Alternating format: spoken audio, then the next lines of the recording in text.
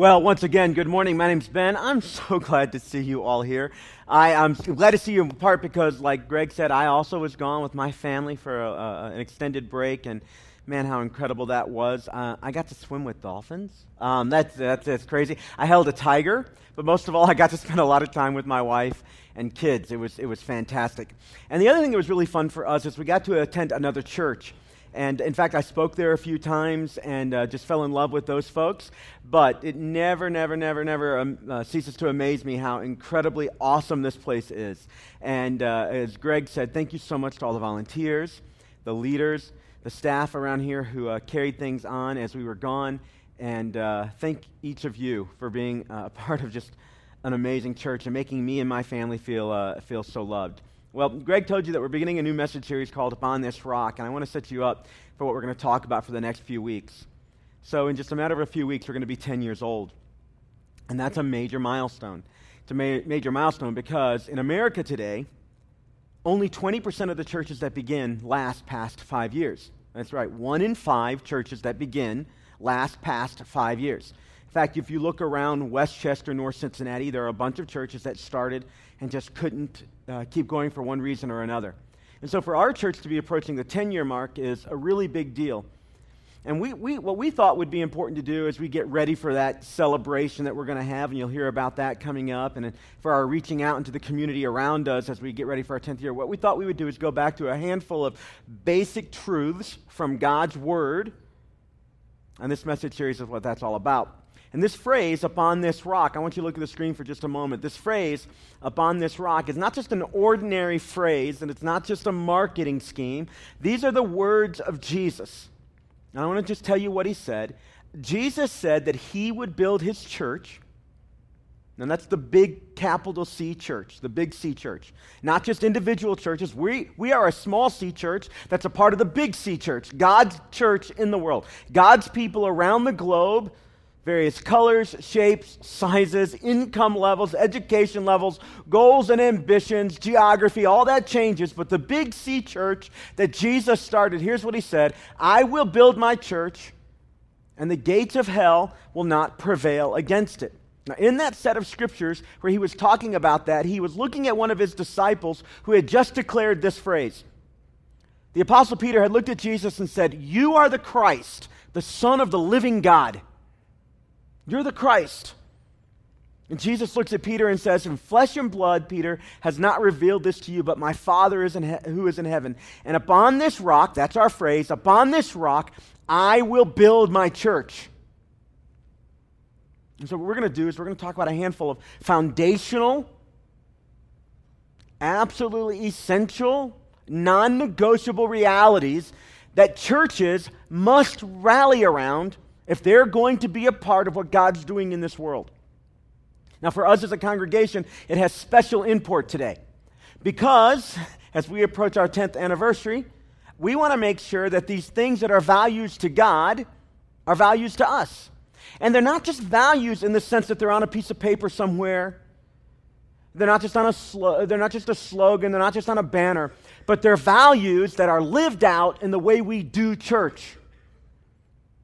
There are a lot of great churches in North Cincinnati. There really are. A lot of really great churches. In fact, I encourage you on some Sunday, not today, please don't get up and leave, but some Sunday if you get a chance or when you go on vacation, maybe go to a different church another year, but try a few other churches because God's doing some pretty incredible things around the world. But wherever he's doing great things, it's in part because there's a handful of people who are willing to take seriously what Jesus said was important and live it out in their lives. And so today we're going to talk about one key value, and this word, because it gets used so often can lose its specialness, its form, if you will. It gets used so often that sometimes it gets watered down, but it's a very important word. It's essential to what God put you on this earth to do anyway, and it's also essential for the life of every local church. And it's the word worship. Worship. Now, worship is a powerful concept in the Bible. It's a powerful activity for you and I to engage in. Worship is life-changing. Some of you come from a Presbyterian or Reformed background, and they have a statement of belief called the Westminster Confession of Faith. It may not mean anything to you, but the first statement of the Westminster Confession of Faith deals with what the whole purpose of human beings being on earth is to begin with. It begins like this: what is the chief purpose of man? What's the reason we're here? And the answer is, the chief purpose of man is to worship God and enjoy Him forever. So the Presbyterians in the room just got a little chill up their spine. They're like, oh, Westminster Confession. The Methodists are like, what? What's going on? All right. So all that statement's trying to do is it's trying to help us understand just how important this concept of worship is. And like what often happens with a lot of special words that carry multiple layers of meaning, sometimes we can focus on one piece of the word and then miss the beauty and the richness and the diversity around the concept. So today, the whole purpose is to regain corporately, all of us, maybe you don't need it, but some of us do, I do, to regain a sense of just how special it is that we get to worship God. Not just how special it is, how important it is. And how incredible it is that God has given us a place right here in North Cincinnati where we can invite other people to come and worship God too. Worship Him and enjoy Him forever. Not just in this life, but in eternity. And not just in eternity, but here and now as well. So let me give you a little confession. Jesus is greater than I have ever portrayed Him to be. For 10 years, I've stood on this stage or at the theater when we met at the Rave or at a local high school or at the old Zion Global building, and I've opened up God's Word and every Sunday try to take it seriously and talk about Jesus. At the end of the day, that's our subject, Jesus. But the truth of the matter is, in all that effort and all those years and all the work that our children's ministry team has done in helping kids understand Jesus, and our student ministries team has done in trying to help students understand Jesus, and our hospitality team has done in trying to create that warm and welcoming, open environment that Jesus offers everybody, and all that, here's the truth about Jesus: He's far greater than we have ever portrayed Him to be. And it's His greatness that opens the door for us to worship Him. It's His greatness that calls us to worship Him, because here's the truth: when Jesus enters a person's life, it changes everything. When Jesus enters a person's life, it changes everything. Can I make a few just statements that if you're taking notes or whatever, you might want to just grab a few of these because I don't have time to fully unpack them, but they're powerful. And these are the things that for the last 4 weeks I've been kind of focusing on. And let me just warn you, when a pastor's gone a few weeks and he doesn't get to preach, it's not good for you. Because I get kind of filled up with stuff. So I have 5 sermons I want to preach today. I'm going to preach one on worship, okay? But to do that, I want to help us understand something. See, when you go to a lot of churches, and maybe not the church itself, but maybe the way we interpret church, what happens is we think that churches are all there to help people manage the sin in their life. Stop doing the bad stuff and pick up the good stuff. But the truth of the matter is that sin is not a problem that Jesus first and foremost came to solve. Jesus came primarily to connect us to the Father. Now, sin gets involved in that. Sin separates us from God, and so in that sense, Jesus came to deal with the ultimate problem of sin. But Jesus isn't primarily concerned about you being a better person, managing your sin, doing less bad and more good. It's far deeper than that and far more miraculous than that, and it echoes back to the greatness of Jesus. He isn't here to just make us better people. Jesus came to literally raise us from the dead. See, here's the truth. Sin didn't make you bad. Sin made you dead. The Bible declares that we were dead in our transgressions and sin. We were spiritually dead. And so God sends His Son, Jesus, to live a perfect life, and He gives His life on the cross, and He's resurrected from the dead. And the Bible describes that resurrection from the dead this way, that He is the first fruit of the resurrection. He's the first. And everybody that puts their faith and trust in Him, They don't just get called to be better. They get called to come alive. To come alive. Sin gets dealt with, and we are called to live a better life, a life that reflects the life of Christ. But it isn't sin management. It's life abundant. Those things are connected, of course. But what you focus on makes all the difference. Is Jesus simply the one who's asking you to not have as much fun as the world offers and instead live your godly Christian life? Or is he the one that literally raised you from the dead so that you could have a relationship with the Father? See, when you understand that Jesus brought us back from the dead, it opens up something in your heart, a response, a gratitude, thankfulness. It opens up our heart to worship. Sin didn't make us bad, it made us dead, and we can't do anything about being dead on our own. So God sends a Savior and raised him from the dead, and he works in our mortal bodies to raise us from the dead spiritually as well.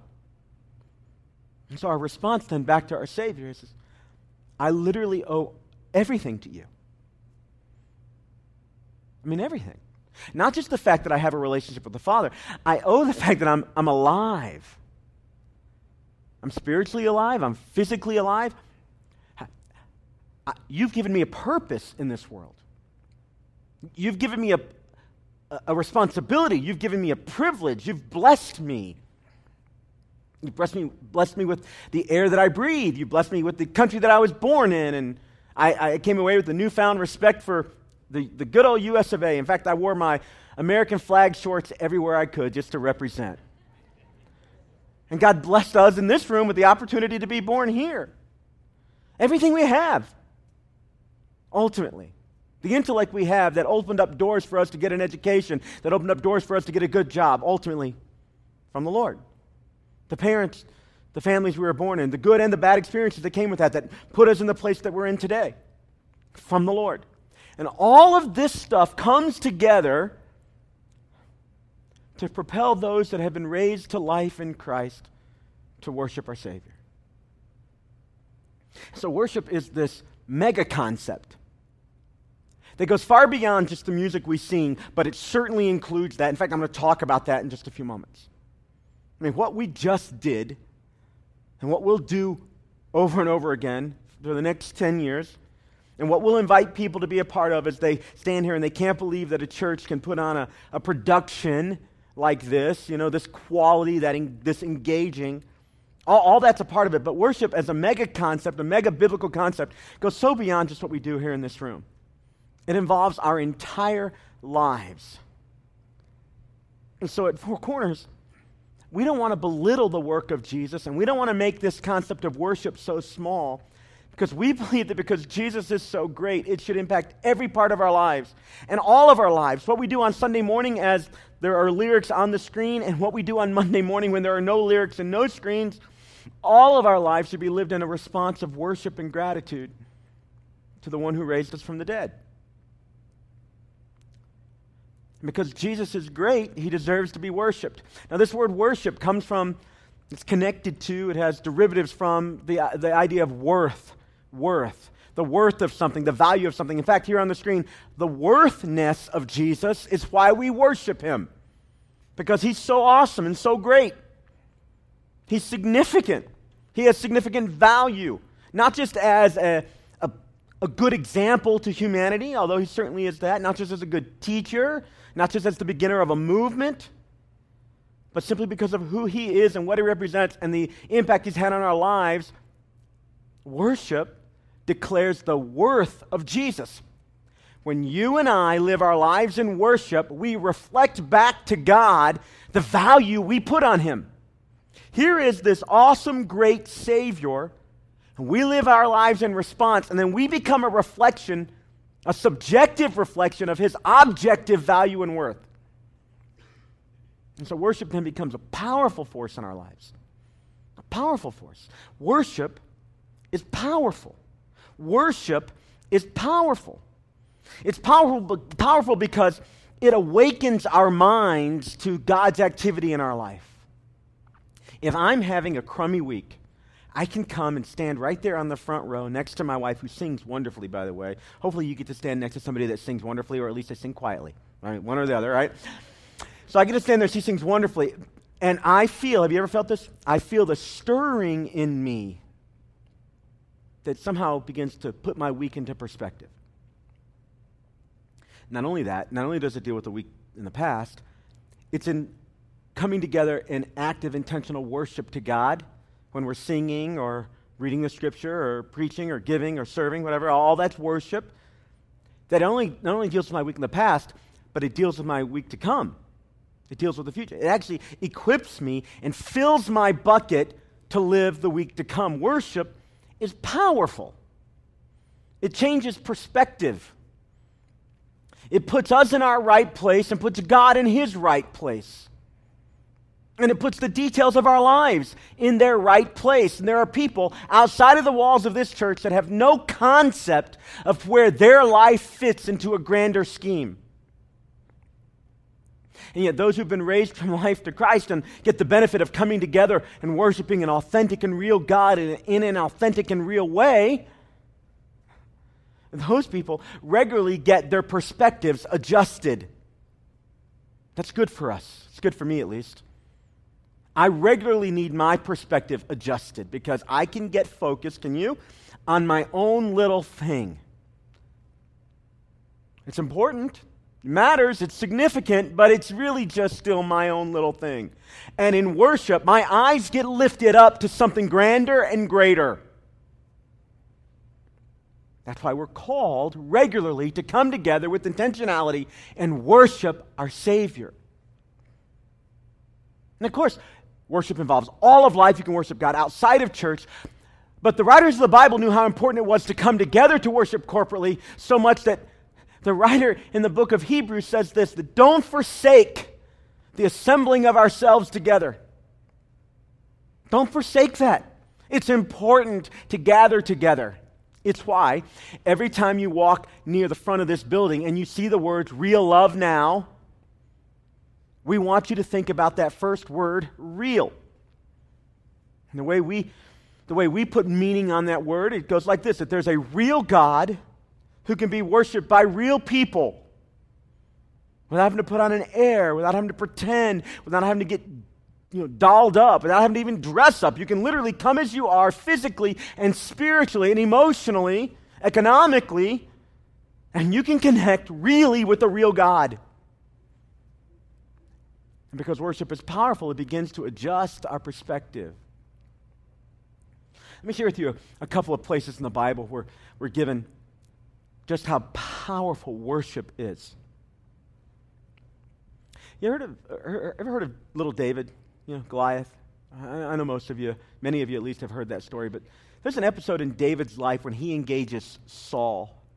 There's young David and King Saul. And King Saul is troubled. He's a troubled soul. He's got evidence that his kingdom is about to be taken from him. Things are in disarray. His own family is in disarray. And he is troubled. A lot of the language around Saul looks like depression. And David has a unique gift and anointing on his life with music. In fact, David gets used by God to write a lot of the book of Psalms, which are ultimately songs written about the greatness of God. They're worship songs to God, the original hymnal, the book of Psalms. And so Saul calls upon young David to come and play for him, to play the lyre, a small harp-like thing, and to sing these songs. We can assume that many of the songs he sang ultimately become our book of Psalms in the Bible. And the Bible says that when David would sing and play, it would have a calming effect on Saul's life. I mean, he would be like just at his wit's end, but in an atmosphere of worship, something happened to him spiritually and had implications on him emotionally, and he was recharged and renewed and rejuvenated. And worship is incredibly powerful. The prophet Elisha in the Old Testament, the Bible says that in 2 Kings chapter 3, verse 15, just a little snippet of Elisha's life. Here's what it says. Elisha speaking, and he says, "Bring me a musician." And then when the musician played, the hand of the Lord came upon him Elisha. The hand of the Lord came upon Elisha. There's something powerful that happens when people come and present themselves, and things like worship music and lyrics are added, and we intentionally give our lives over to worship. The hand of God lands on people. God still does this. This isn't just Old Testament reality. In this room, it is not unusual for people who are at their wits' end, troubled, discouraged, thinking about the future, have great opportunities in front of them, but they're just uncertain where to go. And when they lift their hearts in worship, the hand of God comes down on them and touches their lives. The old-timers used to say it this way, that the presence of God gets manifest. The presence of God gets manifest in a person's life in a time of worship. That word manifest is a powerful biblical word. God's presence manifest in your life. In fact, let me just show you on my little screen here if we can make this work for just a second. The word manifest, see if we can do this, comes from two Latin derivatives. There's mani. Ladies, you get a manicure. It's the hand, all right? The hand. The Bible said that the hand of the Lord would come on Elisha. The word manifest has to do with the hand of God landing on a person. And when the hand of God touches somebody's life, it changes them. So when God's presence gets manifest in your life, when you open your life up to worship, maybe in a time like when we come together here and we have lyrics and there's music, God's presence gets manifest. The hand of God is touching you, but the Latin derivative mani is just the first part of this word manifest. Here's the second part. It's the idea of fest. And again, kind of a Latin derivative here. It's the idea of a party or a dance. So when God's hand manifests itself, when God's presence manifests itself in a congregation in your life, literally what's being conveyed is that God's hand is dancing in your life. It's the dancing hand of God that touches. In worship, God's hand dances in people's life. It generates a party. There's joy. Worship begins to put things in perspective. The power of God becomes real in people's lives as we intentionally open ourselves up. And the dancing hand of God moves across a congregation. I saw this while we were gone. People I don't know, have no real sense of their history, just showed up in a church like a visitor might show up in our church. And I watched the congregation rally around a few lyrics and biblical concepts, and they lifted their voices, and as they lifted their voices, they lifted their hearts up to their Heavenly Father. And though I didn't know their story, I watched a transformation happen in that room. I've seen it happen here dozens and dozens and dozens of times. As the hand of God dances across the congregation, touching individuals. So I saw people crying. I saw people standing still, not even opening their voices. I saw a handful of people sitting down. And though their expressions were varied, there was a common theme that God was at work as they lifted their hearts in worship to the great Savior. And their weeks got put into perspective. And what was going on in their lives found its proper place. And God danced across the congregation, and He manifests Himself. This is the power of worship. Worship and the dancing hand of God is something we get to be a part of. And we get to invite other people to be a part of it. You wouldn't say to your friend, come to my church because God's hand dances in the church. No, don't do that. Don't do that, all right? But what you can say is at our church, you can come and be real. And you can encounter a real God, and that can make a real difference in your life. See, worship is that powerful that it literally can put the past week in perspective, and it can put the future in perspective. And it can begin to bring order out of the chaos of our lives, and it can begin to right our emotions and right our thinking. It has an impact on our behavior. That's why we are called to be a worshiping community. Wherever the local church is thriving, one common ingredient has always been and will always be is that people regularly come and voluntarily open themselves up to the worship of the one who raised them from the dead.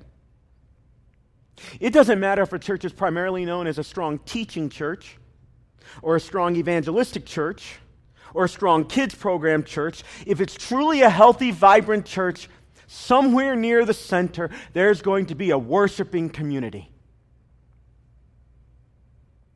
Now let's just break down that concept for just a moment, worshiping community. All I'm saying there is there's a handful of individuals who have made an individual choice to come and gather together and worship God. They understand that their whole life is worship, but not just that, and that's not an excuse to them. That isn't a coverall that then exempts them. The fact that all of their life is worship then compels them to come and obey what the Scripture says when it says, do not forsake the assembling of yourselves together. And they sometimes read the Psalms, and sometimes they have modern psalmists who write lyrics, and we project them on the screen. And they simply come and acknowledge the greatness of God. And they sing songs like we sung this morning. On Christ, the solid rock I'll stand. And it moves from being lyrics on a screen to being the cry of their heart when they say, all other ground is sinking sand. Anything else I want to build my life on, it shifts. It moves. It's transient. It changes. But Jesus is solid. And perspectives get adjusted. And the past week takes its right place. And the future begins to take shape and form. And though there are all kinds of unknowns in the future, there is a solid foundation, the great Savior of humanity, Jesus. So in the Bible, we get these beautiful pictures of people who would get it. And I want to take just a few moments and read for you a story from God's Word in Luke chapter 7 about one woman who got it. Some of you maybe have heard this story. It's not new. But in it, we get a powerful picture of one individual who understood what it was to worship. So Luke chapter 7. When one of the Pharisees invited Jesus to have dinner with him, he went to the Pharisee's house and he reclined at the table. They typically ate laying down. I've tried to do this at my house. My wife doesn't go for it, all right? So they're reclining at the table. And then a woman in that town who lived a sinful life learned that Jesus was eating at the Pharisee's house. So she came there with an alabaster jar of perfume. Very expensive. I don't know how much money, but very expensive. Alabaster was expensive. The perfume was expensive. And she came with that. Probably the most prized possession that she had. And as she stood behind him at his feet weeping, she began to wet his feet with her tears. And a significant party foul occurs. I mean, here's this upstanding dinner party with dignitaries and Jesus the prophet who had great words, and so people wanted to hear him. And then here's a woman who has a bad reputation, and she's crying and is inconsolable. And she begins to wet his feet. Then she wiped his feet with her hair, she kissed them, and she poured the perfume on them. Probably had to break the seal on the alabaster jar to do that. And when the Pharisee who had invited him, Jesus, saw this, he said to himself, if this man were a prophet, he would know who was touching him and what kind of woman she is. She's a sinner. And Jesus answered him. His name, by the way, was Simon. Not Simon Peter, but Simon the Pharisee. I have something to tell you. Tell me, teacher, he said. 2 people owed money to a certain moneylender. One owed him 500 denarii, that's just gold coins, and the other 50. Neither of them had the money to pay him back, so he forgave the debts of them both. Now, which one will love him more? Simon the Pharisee replied, I suppose the one who had the biggest debt forgiven. You've judged correctly, Jesus said.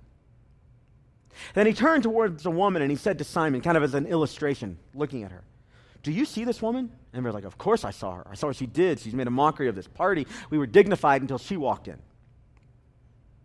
I came into your house, Simon, and you didn't give me any water for my feet. That was expected and customary. But she wet my feet with her tears, and she wiped them with her hair.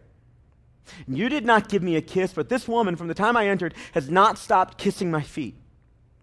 You did not put oil on my head, but she has poured perfume on my feet.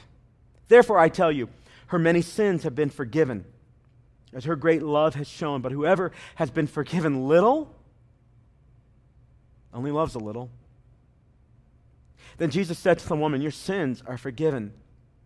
And the other guests began to say among themselves, "Who is this that he even forgives sins?" And then Jesus said to the woman, "Your faith has saved you. Now go in peace." And this woman's act stands as a memorial enshrined in the pages of Scripture. For 2,000 years, we've been looking at her example of what it was to give yourself over in worship. And the motivating cause behind it all is pretty simple.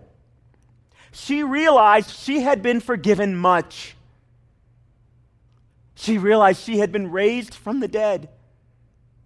She realized that Jesus was great, and her response was to be a response of wholehearted worship to Him. And it's real easy for me to come and go through the motions of church worship, go entire sets of worship, sometimes weeks at a time, and never ever pause and think about just how great Jesus is and exactly how much He had done for me, how much He's doing for me. And this is why we are called to regularly, when we feel like it and when we don't, to come and intentionally give ourselves over to worship. Because in this stilted time we call church service, an hour and 15 minutes a week, we get reminded and recalibrated on the greatness of our Savior and the right perspective of the details of our lives. I don't know about you, but I need that regularly. And everything wants to compete against that. My serving competes against it. My attitude competes against it. When Jill and I used to drive together to church in the morning with the kids, the drive on the way to church competed against it. We had more arguments on the way to church than at any other point in the life of the week.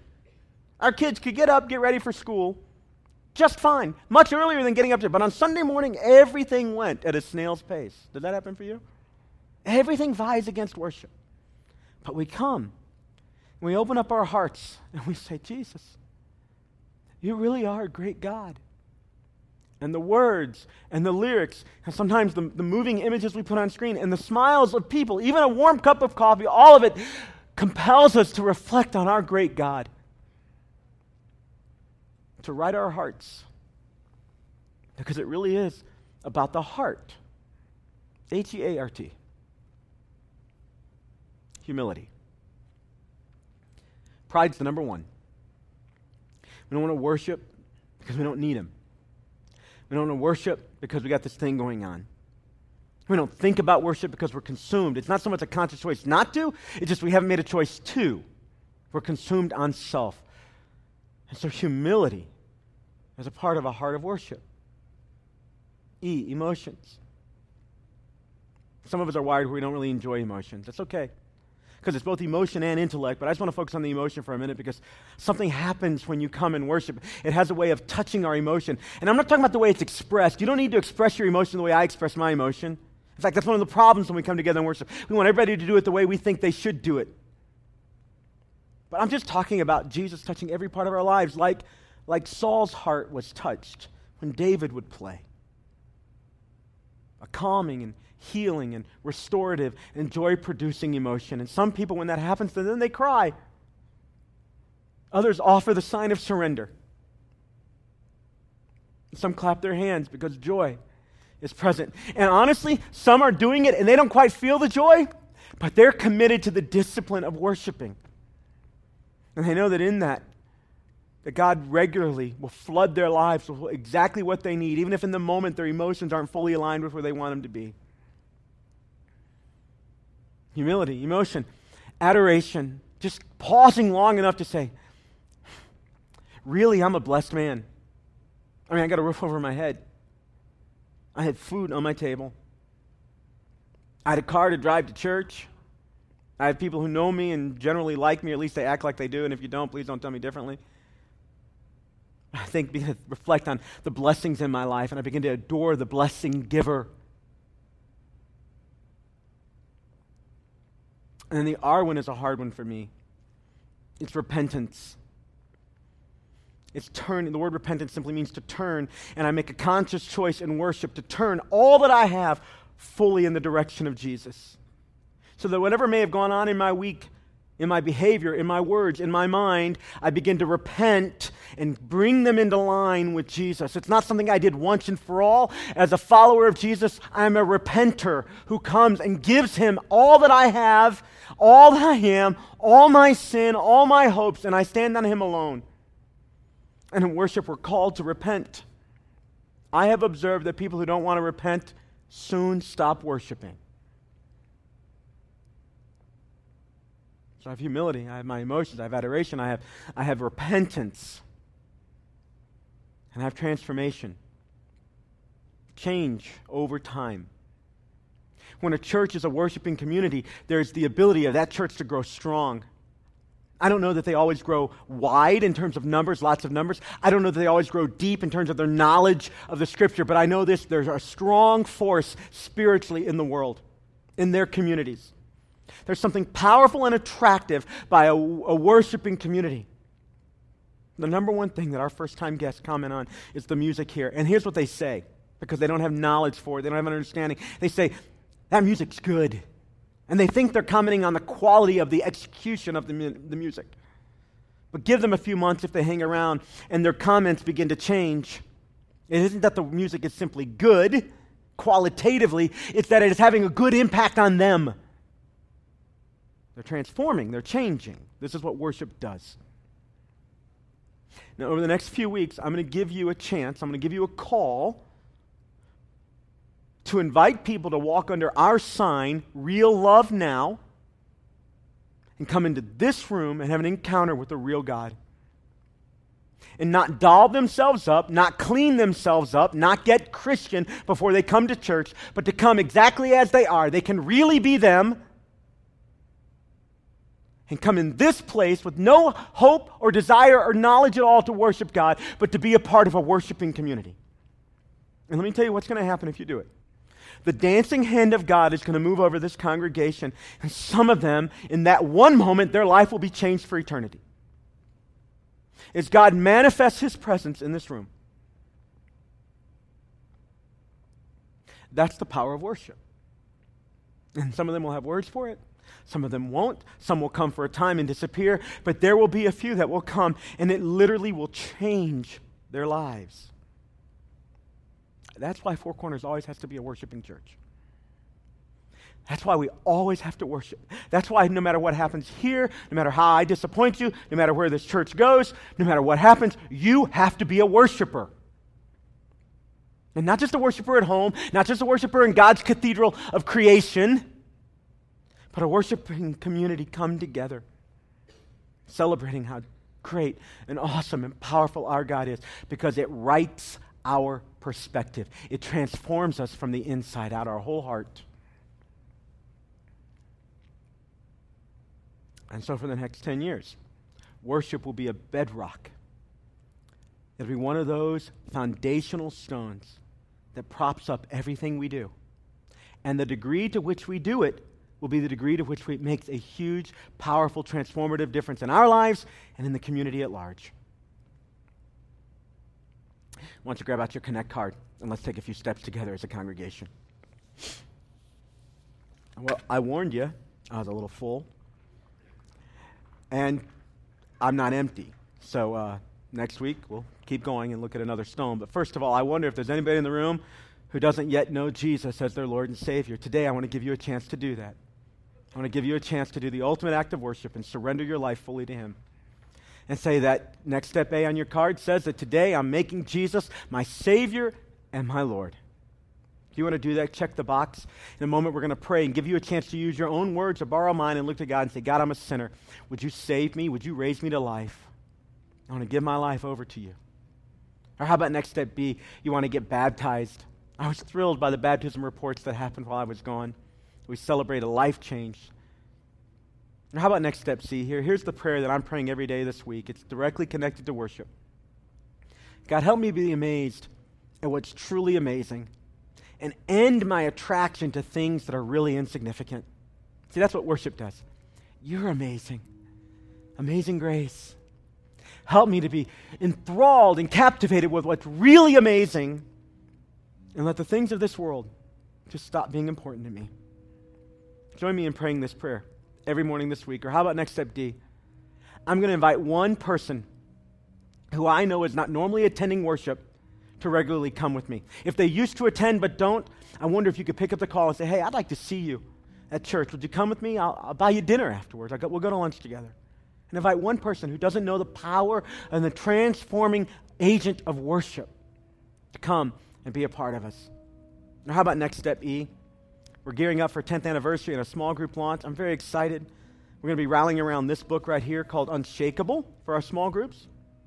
It's written by a mentor of mine. His name is Nelson Searcy. And this particular book, the foreword, is written by a guy you know. His name's Ben Hodges. And there's his little picture on the back right there. So we're going to be rallying around this book together. I'll tell you all about that next week. But if you're thinking, being willing at all to lead a small group, check the box. We'll be in touch with you. Let's pray about these things right now. Heavenly Father, thank you so much that you are a great and awesome God. God, I pray that as we focus on you, the things of this world will grow dim, that we would give our whole hearts over to you in worship, that the power of worship would be evident in this place, that people who'd walk through our doors wouldn't just sense the quality of our programming, they'd sense the power of Jesus behind it all. God, I pray that we wouldn't just do this as a group, we would do it as individuals. We would give our whole hearts over to our great Savior who raised us from the dead. I pray for each person who's deciding to make Jesus as their Lord and Savior. I pray for those, Lord, who you're calling right now to begin to lead a small group. I pray for those of us that are so captivated with life that we forget how awesome you are. Be with us, Father. I prayed in the name of Jesus, the strong and holy Son of God. Amen. Amen.